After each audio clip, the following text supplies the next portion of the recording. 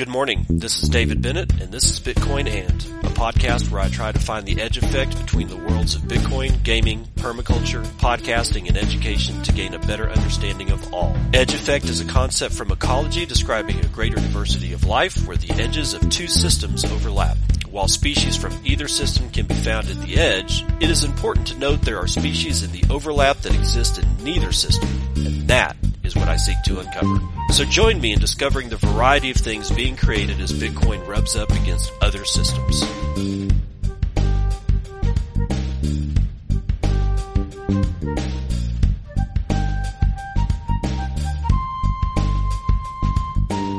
It is 10:03 a.m. Pacific Standard Time. Good Lord, I can't even remember what the hell time it is.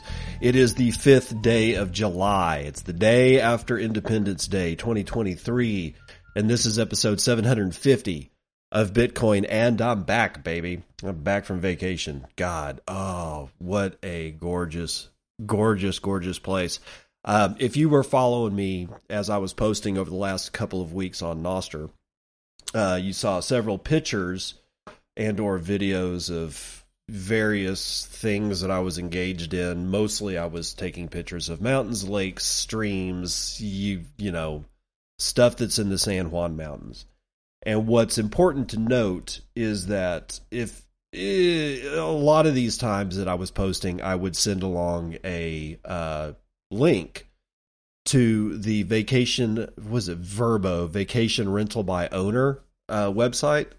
The house that we stay in is owned by myself and my sister and my stepmother.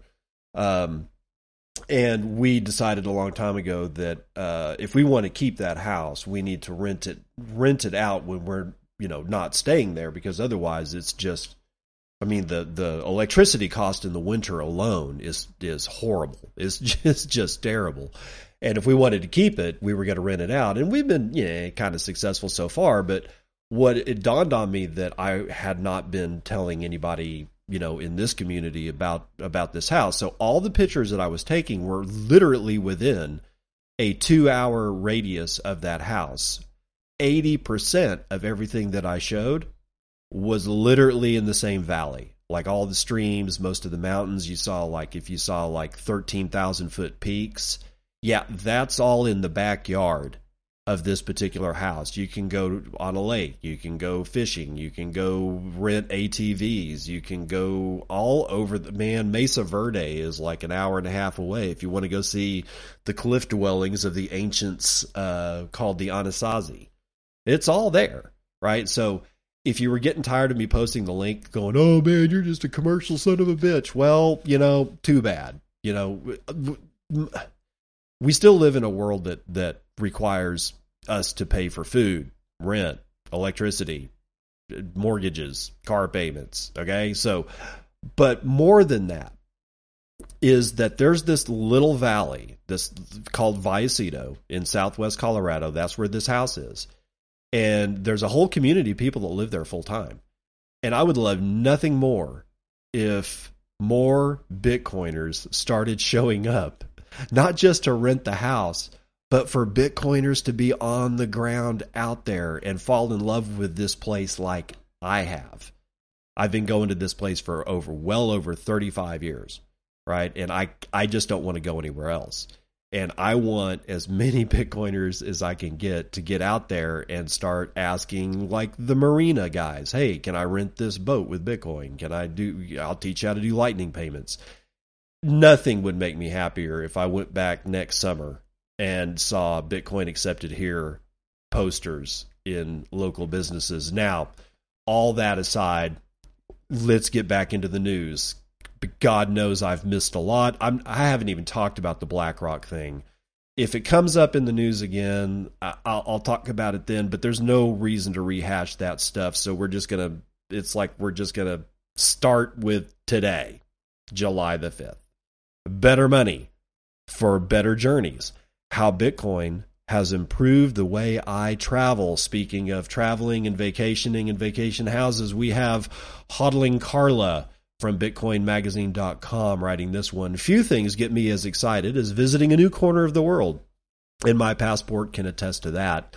I've visited 45 countries, lived in 9, and covered all continents except Antarctica. After years of globetrotting, I thought that part of my life would have been over by now, but just when I began to feel the desire to settle down and set roots, something happened. I discovered Bitcoin. My life then was radically changed. Not only has it transformed my worldview, but it's also reignited a fire in me to keep moving and seek out people who have gone through the same awakening. Combining my passion for adventure and hard money, I've recently begun to focus on visiting emerging Bitcoin circular economies across the globe. From helping me save time and money to making me feel more protected and connected with the people I meet along the way, using Bitcoin has been a game changer for my travel experiences. In this piece, I discuss how Bitcoin has helped me fix common money issues known to travelers everywhere and how it's made my journeys more special in multiple ways. If I had a SAT for every time I had to deal with payment-related issues in a foreign country, I'd have a big enough stack to make Michael Saylor jealous. Whether it was finding a currency exchange with decent rates, looking for a store that accepted my cards, or calling my bank to resolve credit card issues, I've wasted so much time on these problems that just thinking about them frustrates me. In a few scenarios, it's even resulted in the disruption of my itinerary and a significant dose of anxiety, as when it happened during a trip to a remote island in the Philippines in 2015. Though I had a great time, it wasn't long before I found myself running out of cash, with no ATMs and no currency exchange offices in the area. Ultimately, I was saved by the only Western Union office in town when it finally opened 2 days after my crisis began. Had the locals and I known about Bitcoin then, my journey would have gone as planned, and my stress levels would have remained stable the entire time. Fast forward 8 years, and I returned to the Philippines, but this time, my experience with money matters was much better. Why? Because I chose the island of Boracay, also known as Bitcoin Island, as my destination. Thanks to the many merchants now accepting Philippine pesos via the Bitcoin Lightning Network rail, I was able to deal with all payments digitally. This prevented me from wasting time dealing with cash, ATMs, and currency exchange offices, and allowed me to do more of what I wanted to do. Enjoy the island. Bitcoin has helped me save time. As a backpacker, I was always very conscious of my budget. Street food, hostels, and overnight bus rides were my bread and butter, but one thing I could never avoid was those unwanted and often unexpected expenses that came along with the territory.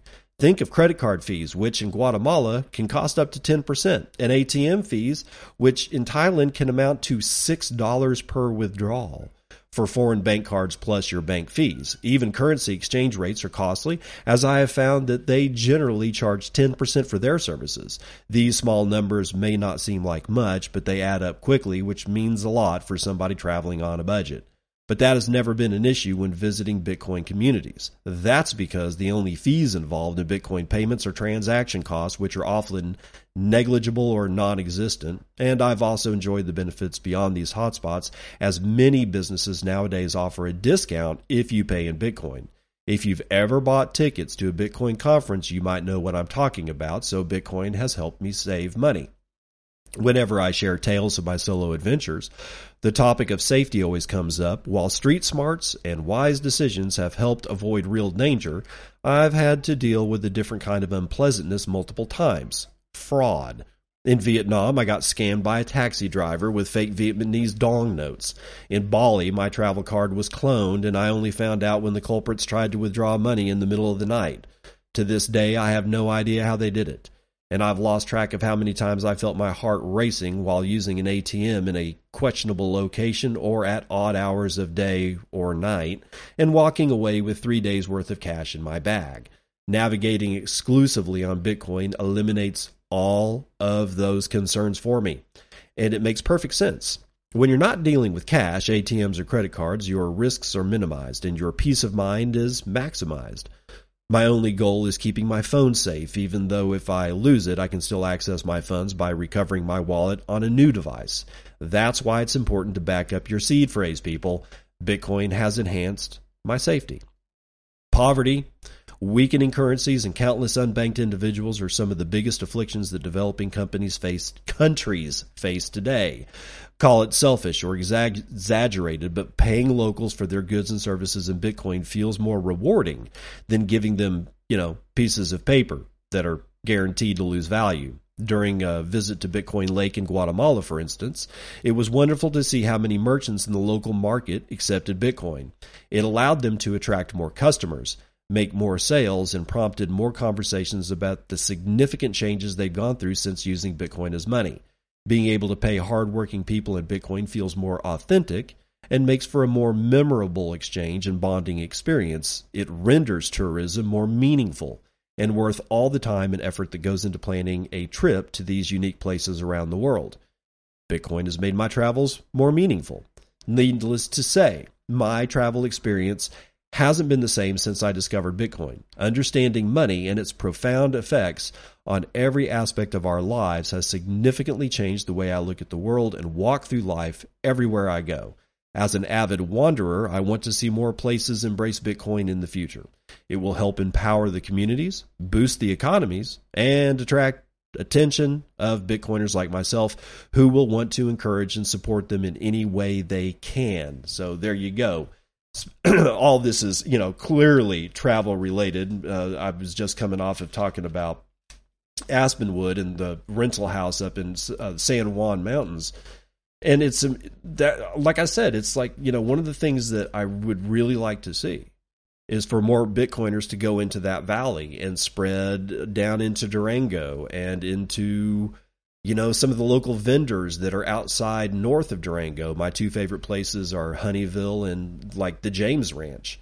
And the James Ranch it's a family ranch. It's been around for decades. I mean, maybe even 100 years. I'm not exactly sure on that number, but it's this huge ranch that's out in the valley on the way up to Silverton, Colorado, which is also relatively beautiful. However, watch out for Silverton because it's a complete tourist trap. But still, the mountains are gorgeous. Be that as it may, James Ranch sells like all their own beef, pork. They have their own chicken. They do it in a regenerative fashion. You can go see this place. The whole go shake your rancher's hand. You don't have to be living in the place to go shake your rancher's hand. You can go to the San Juan Mountains and go to James Ranch and shake that rancher's hand. And by the way, their grass-fed beef is freaking awesome, by the way. So just remember, man, as we think about traveling, we honestly should think about spreading Bitcoin as we go, asking, do you take Bitcoin? Like trying to solve problems with these things when you're not at home. So, anyway. Now, let's get on to this one. BitGo added support for Taproot Musig, too, on Bitcoin hot wallets. As much as I'm not a big fan of Mike Belshi, applause is in order. No Bullshit Bitcoin, NoBSBitcoin.com has it. The launch of Taproot Musig 2 on BitGo wallets marks an important milestone in enhancing efficiency, reducing fees, and improving privacy for Bitcoin transactions, said the company in a blog post. By leveraging the benefits of Schnorr signatures and Merkleized script trees, BitGo is able to offer a seamless and secure 2 of 3 hot wallet experience without compromising on fees or functionality. Right now, Taproot Musig 2 addresses are available for dedicated wallets. Please contact BitGo support to enable Taproot Musig 2 for a dedicated wallet. These dedicated wallets will provide Taproot Musig 2 addresses by default, both for receiving and change. While Taproot Musig 2 addresses bring significant fee savings and enhanced privacy, it is important to note that not all wallets currently support sending funds to these addresses. In the coming weeks, Taproot Musig 2 will become available on all BitGo hot wallets by specifying chain codes 40 or 41 when creating new addresses. In the coming months, Taproot Musig 2 addresses will become the default change address type for all hot wallets, said the blog post. So again, Mike Belshi and BitGo, not one of my favorite Bitcoin companies by any stretch of the imagination. Why? Because Mike Belshie signed the New York agreement, but I'm not going to rehash any of that. However, they do seem to act. I don't know. Maybe Mike Belshie learned a lesson. Maybe he's going to actually be a Bitcoiner now. Who knows? We'll just have to see. But again, as normal, better fish to fry. Should you orange pill children? The Case for Bitcoin Kids books. This is Cointelegraph, written by Sierra Lyons. Any kid who doesn't learn something about Bitcoin is missing out, says Bitcoin advocate Ben DeWall. DeWall explains that his 12-year-old daughter, Samantha, has already convinced a couple of her schoolmates and a teacher to hop on the Bitcoin bandwagon, though she's not attempting to orange pill the entire school yet. Thanks to her upbringing in the Bitcoin family that has largely abandoned fiat currency, Sam is now a Bitcoin ambassador wonderkin, nicknamed the Bitcoin Kid. DeWall himself discovered Bitcoin around 2010 and dedicated his life to it around 2016. Sadly, after he deleted 200 Bitcoin. Oh, God. He's worked in engineering leadership positions at both Swan Bitcoin and Lightning Labs, and explains he first introduced Sam to children's books about Bitcoin when she was just 10 years old. Just after 2 years, she read her first Bitcoin book. Sam found herself on the grand stage of BTC Prague 2023 in mid-June, delivering a speech about Bitcoin. Oh, and she had to follow MicroStrategy's Michael Saylor's presentation as well. Seems like she nailed it, though. She was, quote, the best speaker at the conference, according to Peter McCormick, the host of the incredibly popular podcast What Bitcoin Did. It's her second big conference appearance following a presentation at Adopting Bitcoin in 2022. Adults shouldn't feel bad, though. Kids have a natural advantage when it comes to understanding and learning about Bitcoin. Scott Sibley, co-author of the children's book Goodnight Bitcoin, believes this is because kids haven't really latched onto a specific form of currency yet. Quote, in many ways, it's easier for kids to learn about Bitcoin because they don't have the baggage of thinking it's new or different. Goodnight Bitcoin is an origin tale recounting how Satoshi Nakamoto created Bitcoin and sent the first Bitcoin to Hal Finney. Goodnight Bitcoin tells the story of Satoshi and Hal as they attempt to create the impossible, a new money called Bitcoin, Sibley says. It brings children through various stages of the Bitcoin story. The book touches on the perception that many had toward Bitcoin when it was first introduced, stating that, quote, many monsters thought it was impossible and very funny, end quote. Also lightly touching on how the Bitcoin network operates, the book explains, quote, in 2011, Satoshi slipped away to his hidden shelter, but don't worry, the helpers have kept the Bitcoin network running. Another Bitcoin Kid book, author Graham Moore, B is for Bitcoin, believes that kids who are exposed to Bitcoin today will find it easier to form their own opinions about it later in life. Quote, if it's a thing that's been around forever, like since you were born, then you have a lot more confidence in pursuing it as a legitimate endeavor for a number of years, Moore says. This is evident with Sam, who's been exposed to Bitcoin throughout her entire life.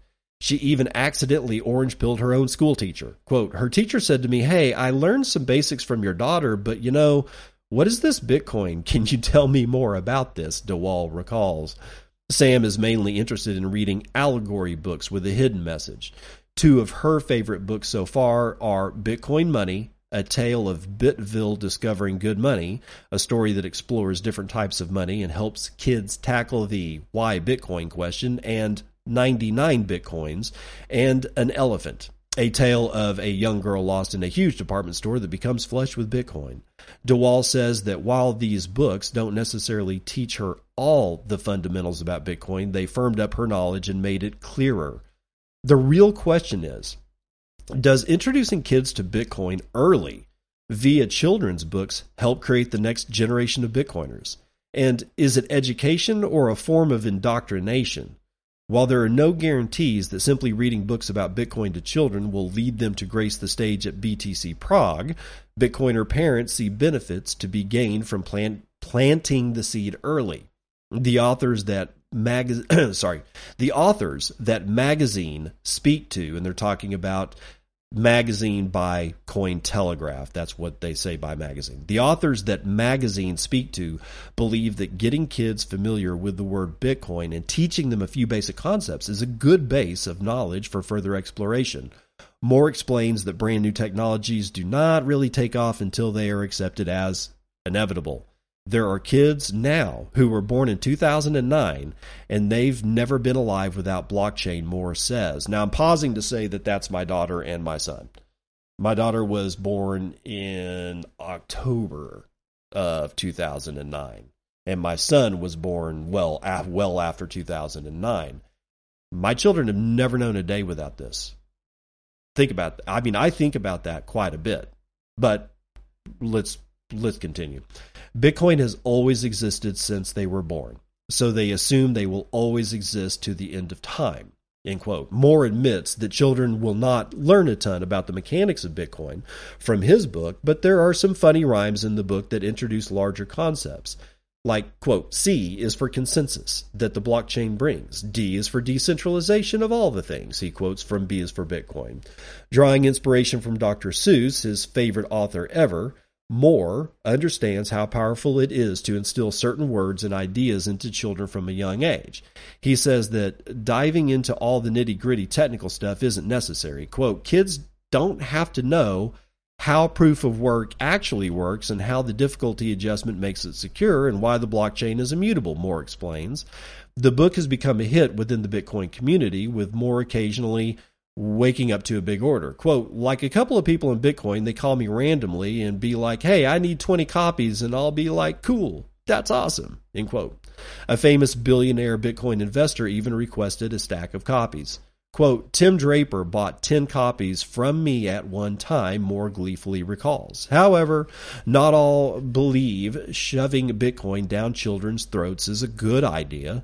Jason Dawn, author of Rhyming Bitcoin, has a similar belief to Moore on just introducing the broad topic to kids and says that it's important to simply open their minds to the possibilities that Bitcoin offers.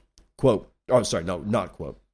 Rhyming Bitcoin has a similar style to Alice in Wonderland and Dr. Seuss books, gently easing children down the Bitcoin rabbit hole in a fun and playful way. While it doesn't tackle the technical details of how Bitcoin was created, it focuses more on the why. The book doesn't shy away from taking a few playful jabs at fiat currency, proclaiming that dollars, like rocks, don't mean much, and gently introducing them to inflation in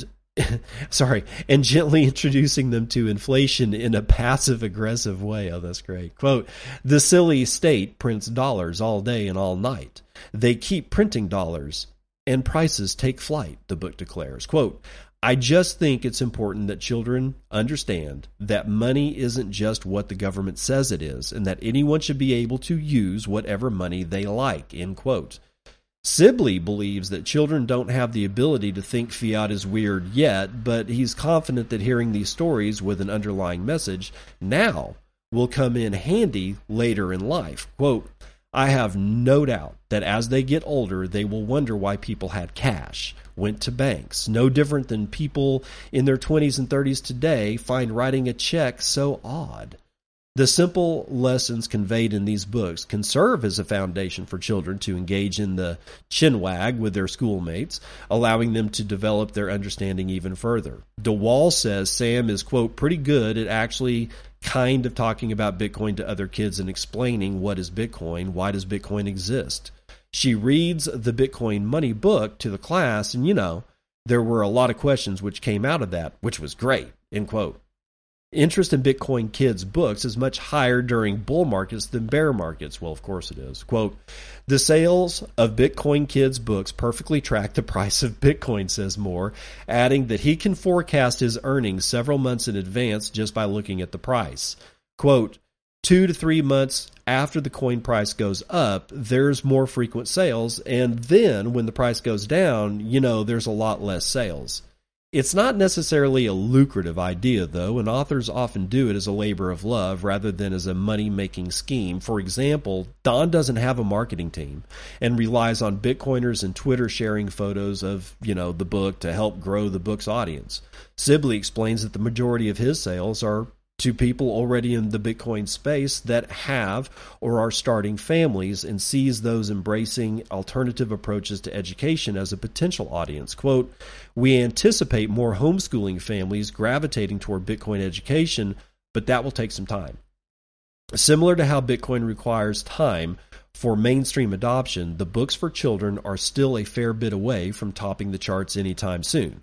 One of the most popular Bitcoin kid books sold on Amazon is Bitcoin Money, A Tale of Bitville Discovering Good Money by Michael Karras and Marina Yakubivaska, I think is how you pronounce it, which has more than 250 reviews and an average rating of 4.6, which is really good.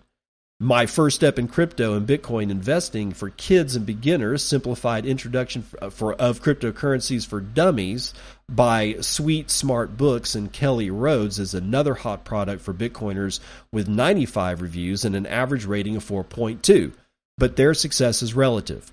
Mainstream kids books such as I Love You to the Moon and Back by Amelia Hepworth and Where the Wild Things Are by Maurice Sendak have 66,000 and 33,000 ratings respectively. Holy crap. The motivation behind creating a Bitcoin children's book for many authors seems to originate from the desire to share their passions and beliefs with their offspring. It is not uncommon for children's books that tackle political or ideological concepts to be inspired by a desire from the author to communicate their beliefs to their own children. For example, Ibram X. Kendi wrote Anti-Racist Baby to share his views on race and racism with his 4-year-old daughter. He said in an interview with the Los Angeles Times that the idea was to open up the conversation with parents and little children about racism before they even understand it. Quote, "The idea is that when they're older, they will have heard so much about it, it won't be anything mysterious or taboo." Similar books include A is for Activist by Insanto Nagara, which explores social justice and promotes LGBT equality through playful illustrations, and Add a Twist, Scientist by Andrea Beatty, which challenges traditional gender roles through witty writing and creative drawings. While anti-racist, activists, and Bitcoiners all see teaching their beliefs to their kids as education, opponents may view it as indoctrination. DeFi Dad, a popular crypto podcaster and influencer with over 152,000 Twitter followers, tells Magazine he has refrained from exposing his 2 young children to Bitcoin kids books and would be cautious to do so anytime soon. Quote, "As a parent, despite how bullish I am on crypto, I would still be cautious of any Bitcoin kid book until I read them myself to verify they are objectively educational and not some form of propaganda." End quote. Even if the books present themselves to be educational, he believes that these books should be complementary to children's education about fiat currencies and not replace any such books. Quote, "In the United States, I would bet that more than 99% of children are not exposed to any form of education on fiat or basic finance," he says, adding that there was a real lack of financial literacy as a result. DeWall explains that while he introduced Sam to reading books about Bitcoin and is running a Bitcoin family, he's okay if she decides to go her own way too. Quote, "Maybe one day she'll come to me and say, 'Hey, Dad, I think Bitcoin is terrible.' I'll say, 'Okay, tell me why, explain to me why, and we'll discuss this. I'm not going to just say you're wrong,'" end quote. The authors have the best intentions, however. Moore says that he wrote B is for Bitcoin for his young niece in mind, wanting to have something special to read for her. Sibley explains that as a family with a then infant, he wanted to expose her to Bitcoin before she could even walk. Quote, "We wanted to be able to make it easier for her to be able to jump down the Bitcoin rabbit hole as early as possible." For Don, who is not a parent, the motivation behind writing the book was because he found most so-called entry-level Bitcoin books too complicated for beginners. Quote, "Bitcoin can be daunting, difficult to explain, and even more difficult to wrap your mind around," end quote. "One day I was reading a so-called beginner book, and it really wasn't for beginners, so I thought, why not try to create a beautifully illustrated book that would appeal to people of all ages, something to ease people into the rabbit hole, and that explains why Bitcoin is so important." Despite not having a child of his own to test the book on, he was able to recruit his mate's kids.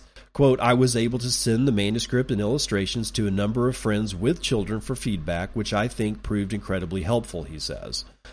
Don asserts that while there is a market for children's books about Bitcoin, publishing houses are hesitant to take on the risk. He sent the manuscript and illustrations for Rhyming Bitcoin to a publishing agent that he has a relationship with, but they question how profitable the book would actually be. Quote, the feedback in terms of marketability wasn't great. Rather than fight an uphill battle there, I opted for more control through self-publishing. Moore also opted for self-publishing, as he was reluctant to lose massively on sales on the back end.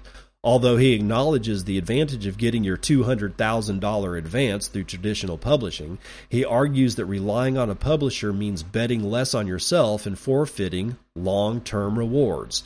He draws a parallel to the arrangement, similar to being an employee rather than owning your own business. Moore says the feedback has been great besides those Bitcoin maxis who weren't too thrilled about the inclusion of a non-Bitcoin currency. Quote, so a few people who just wanted to be Bitcoin strictly, Bitcoin maxis, of course, they weren't huge fans that E was for Ethereum. No, I wouldn't. Screw that. Whatever. But overall, the feedback has been positive, with many parents happy that they can share their love of Bitcoin with their offspring. Quote, it's being able to share something that you love with your kids while teaching them how to read. That's been the really heartwarming feedback that I want.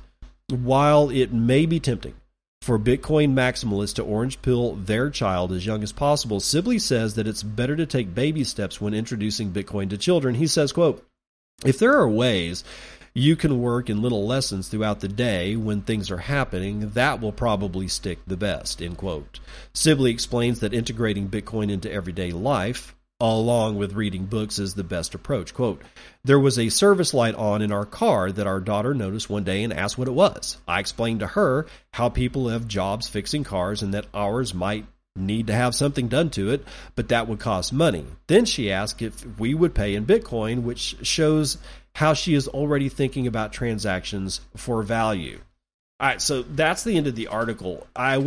There's a few things here that I want to talk about. One is the potential of indoctrination. As much as you might love whatever X that you're in love with, it's possible that you can end up not as much teaching about something as indoctrinating somebody about something. The way that I have really done this is with my two kids is they listen to Bitcoin podcasts with me every time that they're in the car, because that's what I listen to.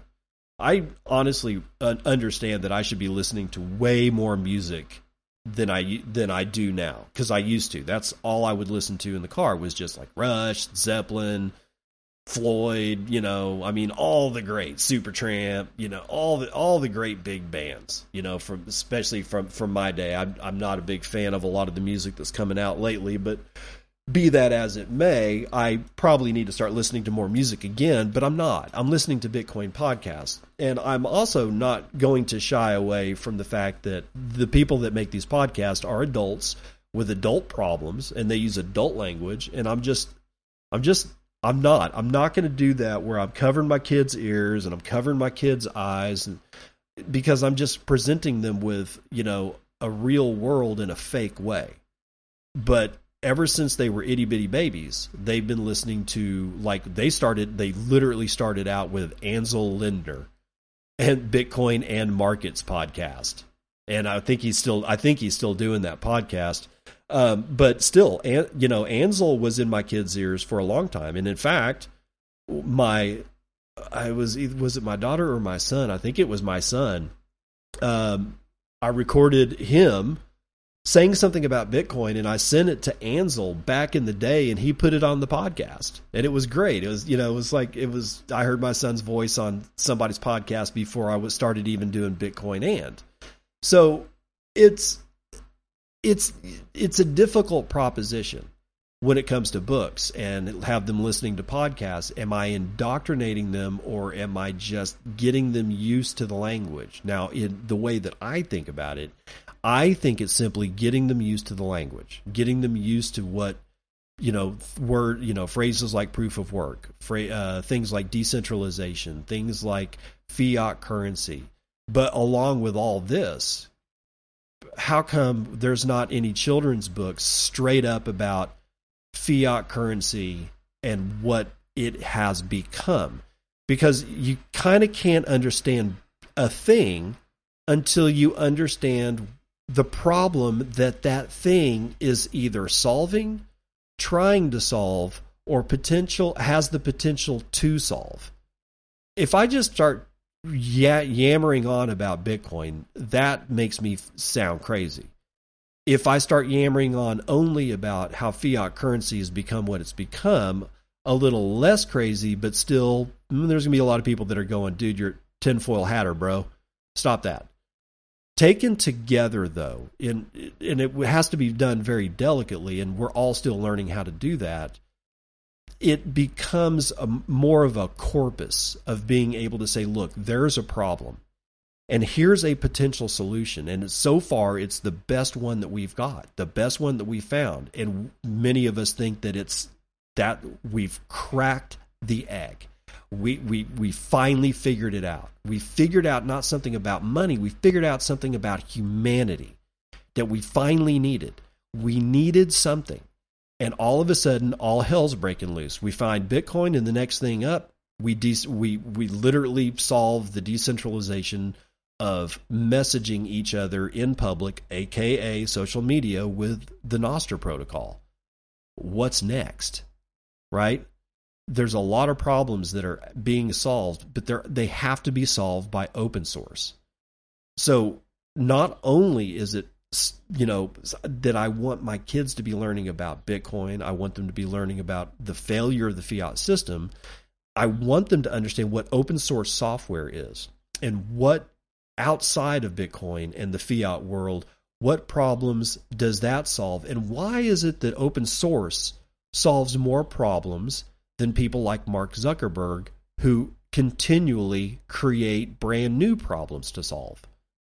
These are all things to be taken into consideration when talking to children about the future, right?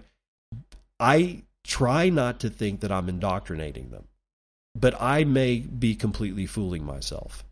So the reason I bring you this piece is because indoctrination is not good. Are we indoctrinating or are we educating? Or are we simply just saying, look, there's this new thing, you should probably know about it. You're going to have to figure that one out for yourself, but it's time to run the numbers.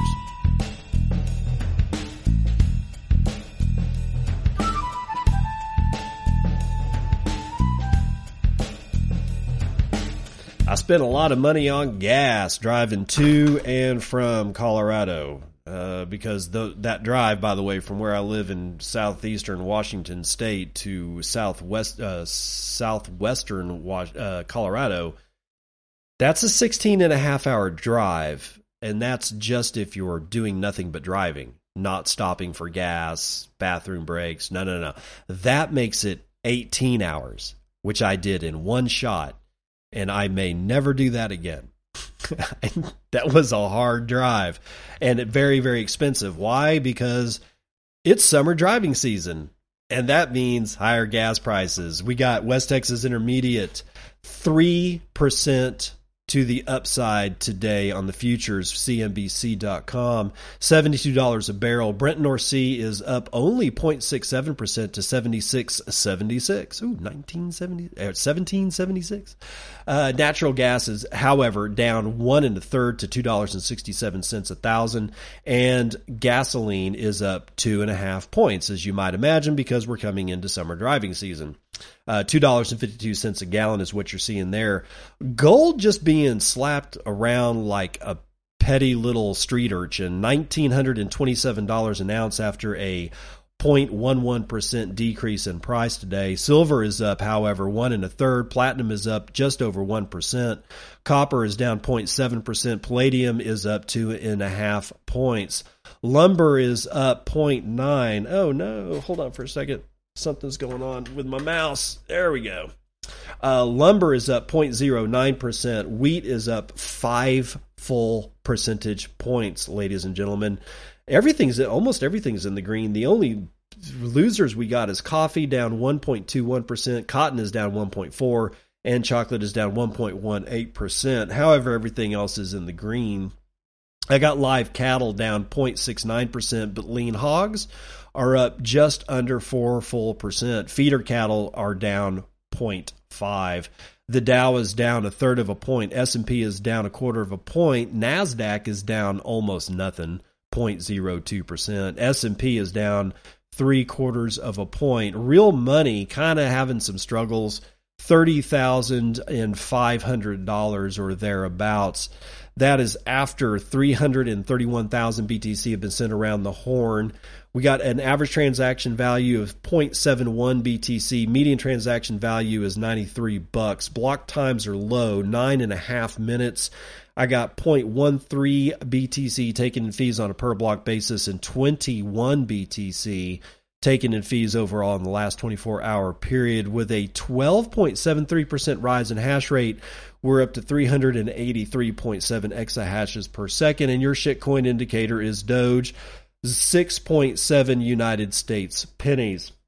I got a $592.6 billion market capitalization, and that is god dang, man, 4.65% of gold's entire market cap. And you can, if you so choose, purchase 16.1 ounces of shiny metal rocks with your 1 Bitcoin, of which there are 19,420,586.87 of, and 5,422 of those are in the Lightning Network, valued at $165.5 million, being run over 16,326 nodes that we can see, with 69,836 payment channels that we know about, and 63.5% of all of the Lightning Network is being run over Tor. Mempool is only 108 blocks deep. Interesting.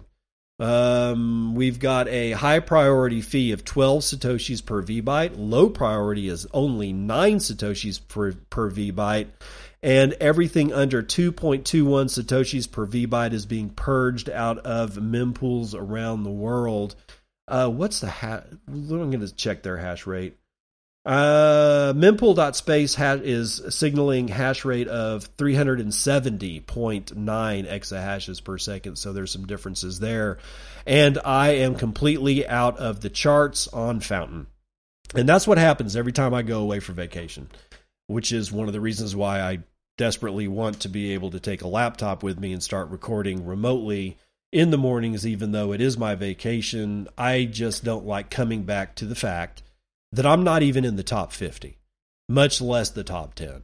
So once again, I'm asking you to help me get back, to reclaim my spot in the top 10. And it's going to be a grueling, grueling fight, ladies and gentlemen.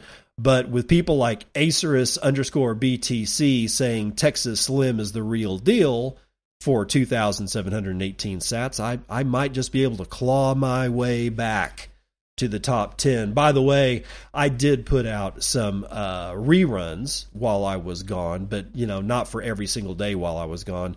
But this one is the last one that I put out, which was a rerun of my first episode interviewing Texas Slim, my friend from and creator of the Beef Initiative. Jory X McKee with 2001 sats says, the irony is that the globalists are carefully reducing actual cattle while simultaneously turning people into herd animals in order to fully control them. They don't seem to care if a small percentage of people notice and complain. I sure hope, quote, Bitcoin fixes this, end quote. Me too, dude. Dubrovko with 1,000 sats says, if the people pushing these policies wanted to pretend that they were lizard people that want a large proportion or portion of our population to die so that we are more manageable, they're doing a great impression. Jim Leahy with 420 says, scary shit, but I'm glad there are people like Texas Slim to help America and our communities. Thanks for having him on. Always a good show. Thank you, dude. God's Death with 370 says, thank you, sir. No, thank you. And Guy Smiley with 100 says, Bitcoin and beef. Yes, it's the tastiest money you'll see. That's going to do it for the weather report.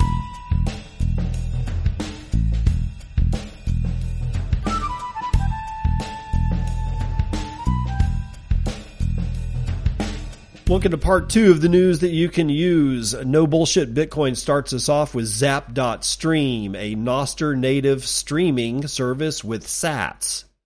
Sweet. I've been hearing a lot about this since I was on vacation, or while I was on vacation. But, you know, having an iPhone is not exactly like having enough real estate, you know, visually to be able to go and figure stuff out. So let's figure out what NoBSBitcoin.com has to say about this one. Quote, "This is a very simple pass-through streaming provider. No transcoding. Maybe in the future we can do this," wrote Kieran. Quote, "The stream provider will publish your Nostr streaming event when you start pushing your stream and also set it to end once you're done. Current fee rate is 21 Satoshis per minute, and that is subject to change." So how to get started?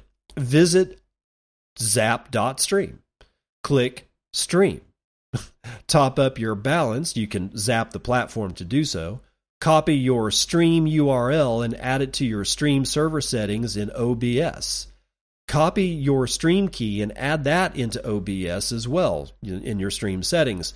Click Start Streaming in OBS, and that's it. You're live. Revisit Zap.Stream and click on the stream button again to add a title, description, etc. Hit save. UX improvements coming, as this is not ideal yet. Hope to see more people stream chilling on Nostr. Okay. So what they say OBS. What the hell is OBS? OBS is an open source video kind of production software platform, and people use it for streaming to, you know, Twitch and all kinds of stuff. I've used it before. I've got it on my machine. I'm not a master at it, but that's what they're talking about when the OBS. It's free and open source. Go type in to what, if you're interested in possibly streaming over Nostr or whatever, and or just starting to stream for anything, then go get OBS. Just type it into Google or DuckDuckGo or whatever the hell your search engine is, and you'll find, or type in OBS, and if you don't get something that looks like something that's going to be able to, you know, do streaming, type in OBS streaming into your favorite search browser, and I guarantee it'll be number 1 or 2 in the list. It's free. Download it. Learn how to use it. And stream it to Nostr, because that's what Zap.Stream does. It allows you to stream to Nostr. I've been waiting for this. In fact, I was just about to leave for vacation, and I was like, when the hell are we going to start? We have Nostr nests, and those are great. I love those. When streaming? Well, now you've got it with Zap.Stream. Again, that is Zap.Stream. One more time, for those not listening, you want to stream on Nostr? Use Zap.Stream. Now I'm going to piss everybody in the room off right now. How ordinals, inscriptions will drive adoption of Bitcoin's Lightning Network. Are you ready? Are you ready? Let's pause here for me to make sure that everybody understands that I'm not going to apologize to Udi Wertheimer. I'm not going to apologize to Eric Wall for directly calling them out as fucking scammers on Nostr. I got some feedback. I did that. I told Udi directly, fuck off, scammer. And his response was to, of course, quote, note it or whatever, and say, oh, I thought Nostr was supposed to be nice. I'm nice. I'm not going to be nice to fucking scammers. Not Udi, not Eric Wall. I'm not going to deal with the hubris of bullshit from these two individuals who stated on stage at Bitcoin Miami that they broke Bitcoin. Because nothing got broke, they affected nothing. They had no say about anything. That hubris, I will call it out every single time. While I will apologize to Walker and Carla for saying some shitty about them, I am never going to say I'm sorry to Udi Wertheimer or Eric Wall. They can go fuck themselves. Now, let's get on with this one. From Bitcoin Magazine, written by Jesse Schrader. For years, you could basically do two things on the Bitcoin network. You could save BTC or you could spend it. Then, A late 2021 privacy upgrade had the unintended consequence of allowing data storage on the Bitcoin blockchain, resulting in NFT-like inscriptions and BRC20 tokens, both applying ordinal theory for asset tracking. I remind you that as far as I know, ordinal tracking is still broken.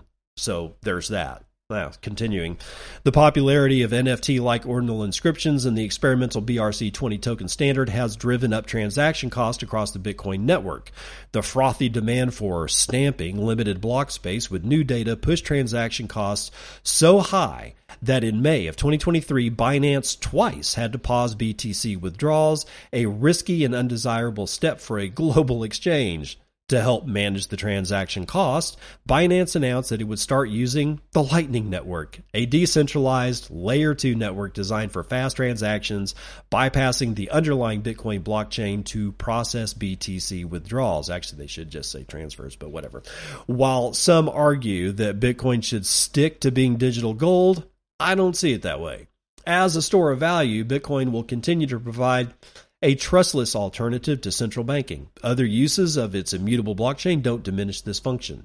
On the contrary, emergent uses of the Bitcoin blockchain will drive more efficient use of the limited block space, leading to broad adoption of Lightning Network as a scaling solution for Bitcoin as a global currency. The Lightning Network's growth will provide a trustless alternative to centralized payment processors, expanding Bitcoin's utility. The BRC20 token standard is extremely new, created in March of 2023.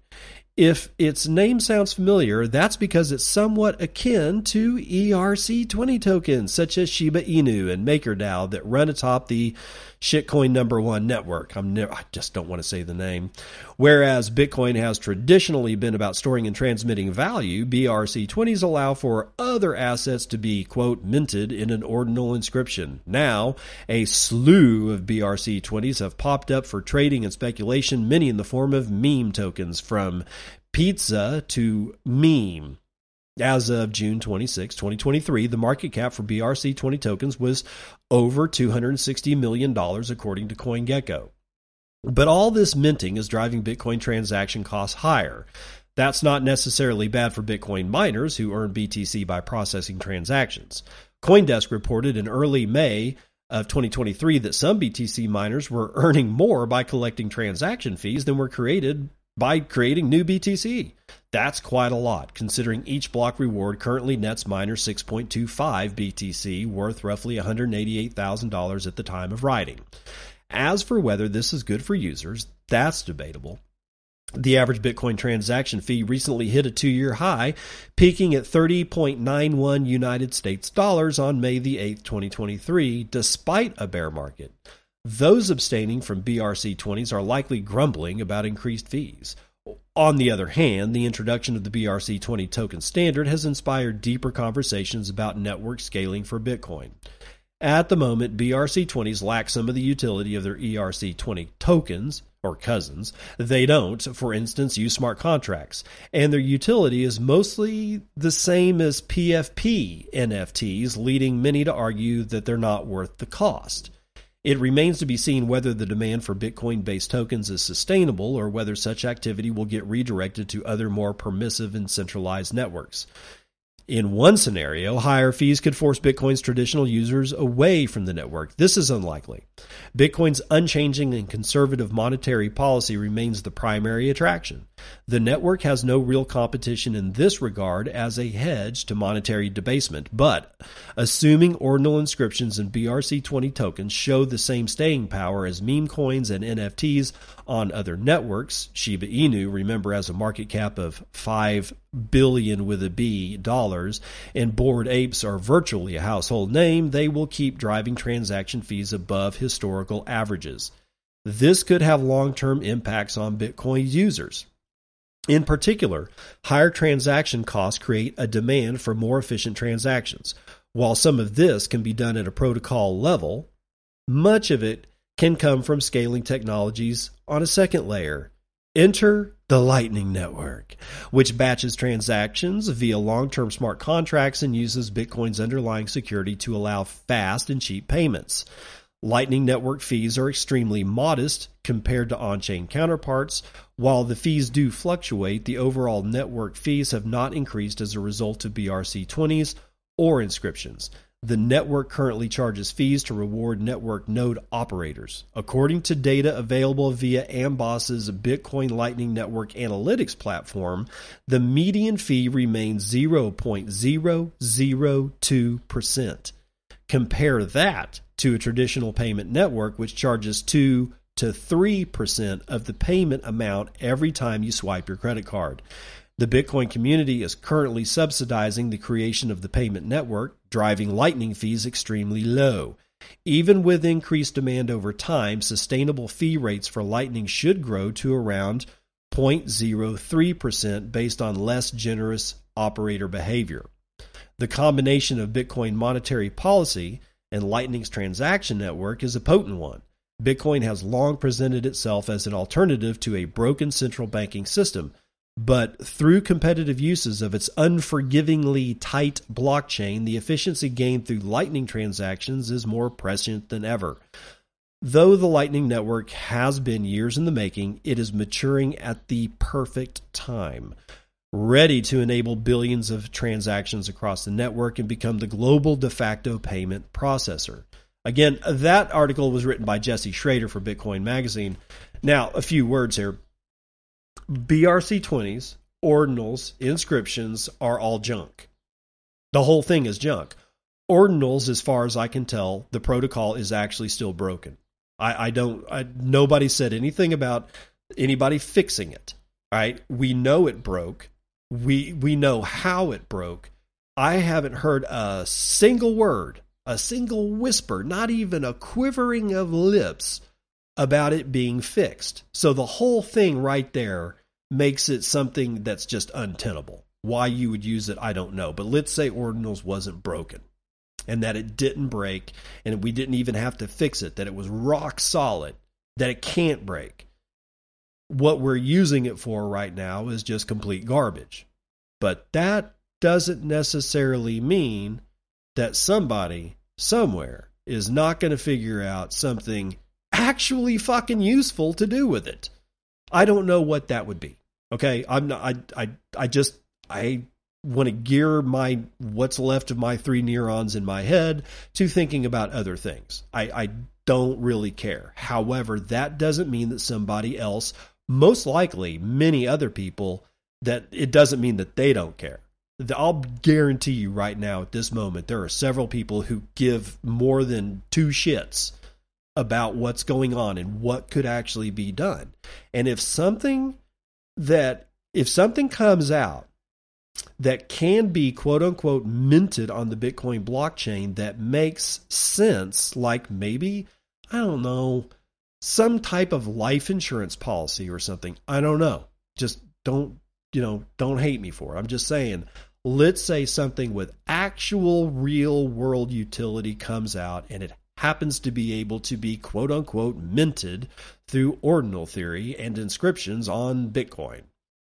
Well, if it has high utility, then people are going to use it. And that will drive up transaction fees. So from that standpoint, we're talking about ordinals actually being, I don't know, potentially useful and not stupid, not minting rocks and apes and other wildlife and natural items. It's all bullshit right now. But if it was useful, if there was a utility, that utility will be used and that will continue to drive Bitcoin transaction prices on main chain transactions up. And what that will do, as this guy's Jesse Schrader's talking about, is it will force layer 2 technologies to become more prevalent, more useful, more ubiquitous. I think that's actually good. I just don't like the way it's happening right now, but I don't get to save Bitcoin. I don't get to, save the chain. I don't get to be, Eric Wall and Udi Wertheimer who comes in and breaks Bitcoin or saves Bitcoin or you see what I'm saying? See, I don't have that hubris. I don't make that kind of hyperbole. If I do, I don't make it known publicly, but I just don't. Even in my I know I'm a pleb, right? But again, imagine something actually useful as being minted on Bitcoin. Of course, you'll ask, why can't that be minted on layer 2? Aha! It's driving you to think more about layer 2. And problems that occur with that kind of shit happening on layer 2 will drive what? Layer 3. We want this. We want this. But we also want actual utility. Okay? Actual utility. Now, this particular article talked about Binance halting withdrawals. I guess it's happened again? I don't know. Let's find out. Tim Hackey writing for Decrypt. Binance halts deposits and withdrawals on 10 multi-chain bridged tokens. So it looks like Binance is just falling apart, honestly. Crypto exchange Binance today announced that it is ceasing all deposits and withdrawals for the 10 multi-chain bridged tokens that were previously part of a deposit suspension by the exchange after certain transactions on the multi-chain protocol froze in May. The 10 tokens are bridged to Binance Chain, Ethereum, Shitcoin One, Avalanche, and Phantom. Users can still withdraw via other networks supported by the exchange. The mysterious problem afflicting multi-chain's cross-chain bridge began back in late spring after users flooded multi-chain's Telegram, complaining that certain pending transfers were stuck. At the time, rumors swirled that Chinese authorities had arrested several multi-chain executives, including its chief executive officer Zhao Jun. The protocol later confirmed on Twitter that its CEO was missing and that he had sole access to the blighted servers responsible for the delays. What happened to Zhao Jun remains a mystery, but Bobby, the founder of Web3 knowledge graph protocol Oxscope, or OXScope, tweeted on June the 5th that multi-chain had partially resumed operations, a possible sign that the CEO was unjailed. A lot of negative press has surrounded cross-chain bridges due to their perceived vulnerabilities. Shitcoin number 1 co-founder Vitalik Buterin is one of a number of prominent crypto figures who have cautioned against relying on cross-chain bridges. In a blog post this year, Buterin advised people to try to minimize how much you rely on bridges at all, adding that crypto users should hold assets on the chain where they originate. Cross-chain bridges have also become a common target for crypto hackers, including multi-chain protocol. In early 2022, $3 million was drained from multi-chain by multiple hackers. A white hat hacker later returned $900,000 of it. Barely 2 months later, Axie Infinity developer Sky Mavis was the target of one of the largest hacks of all time when attackers drained $622 million from the bridge connecting Sky Mavis's custom Ronin sidechain to Shitcoin number 1, or Ethereum. In the wake of the attack, Binance led a $150 million funding round to reimburse victims. Contributors, including Animoca, the company behind the popular crypto game The Sandbox, and tech venture capital firm A16Z. Good, they deserved every part of that. Another Binance-affiliated entity was the target of a colossal bridge hack months later.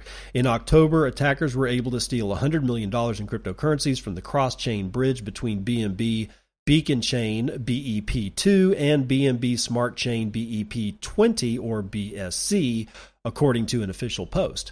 Clearly, the security of cross-chain bridges is one of the industry's top priorities as crypto continues to grow. Yeah, so being a cross-chain bridge is basically just trading one shitcoin for another shitcoin at one point or another. Maybe they get smart and fold it and, just trade it for Bitcoin, whatever. But honestly, the cross-chain bridge thing is money transmission when you get right down to it. That's going to be a focus of Elizabeth Warren and the SEC and the rest of the gaggle of polluted mind individuals that we have in the United States and the European Union. You can just bet on it. But maybe before they even get to figuring out what's going on here with these cross-chain bridges, maybe it'll just crumble all by itself. Who knows? But Binance is basically in the center of all this. Right now, there's so much pressure on Binance. I would get off. You should always have your shit off of the exchange. Okay? Always, always, always, always, always, always, always. No matter if it's Binance, if it's Kraken, if it's Swan, if it's River. Some of those are not exchanges, but you get my drift. It's not your custody. If it's not in your custody, it's hosed. Just assume that it's hosed if it's not in your custody. But there's so much pressure on just Binance right now with the lawsuits, with the continual halting of deposits and withdrawals of USD, Bitcoin, whatever. And now we've got 10 cross-chain bridge tokens being kind of basically in limbo for Binance. At this point, this is a failure of customer service across the board. It's because of other items, the fact that they're getting sued and there's other problems internally that are larger than just customer service. But from a customer-facing situation, this is just one failure of service after another failure of service from the same damn company. It's not going to take long for people to jump ship. So with all these problems, I fully expect Binance to completely fail. And it's not like I'm begging for it. I'm not going to rah it. Binance, it's going to be a big deal if they fail. And it's going to be a big deal if you're holding Bitcoin. But some things are inevitable. And Binance going down, in my opinion, is inevitable. If you've got anything on Binance, you need to get it off. And you need to get it off now. That's going to do it for the Morning Roundup.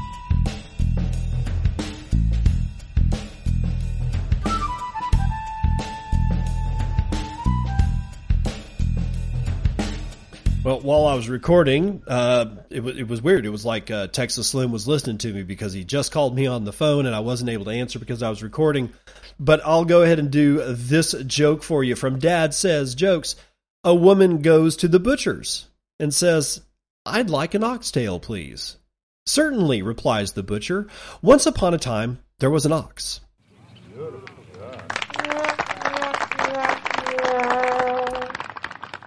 Good meat-based joke never hurt anything, so I'm going to go ahead and call this one right now as my first episode back from vacation in 2023. Please remember, help me get back into the top 10.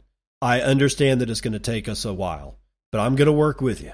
If you'll work with me, I'll work with you. I'll try to figure out ways to get you better content. I'm still in construction phase of the Black Soldier Fly episode. All right. It's that one could be like, a little bit more dicey because I haven't worked with Black Soldier Fly in 5 years, something like that. But there's a lot of stuff that I can pull together. It's going to be a good episode. It's going to be filled with value. And people have been asking me about Black Soldier Fly and why Black Soldier Fly. I got an episode coming up. I guarantee it'll be worth it. Please help me get back into the top 10 so that even more people can hear about how they can get rid of almost all of their kitchen waste by using this larva that can then feed chickens. We'll get into all of that later, and I'll see you on the other side. This has been Bitcoin and I'm your host, David Bennett. I hope you enjoyed today's episode and hope to see you again real soon. Have a great day.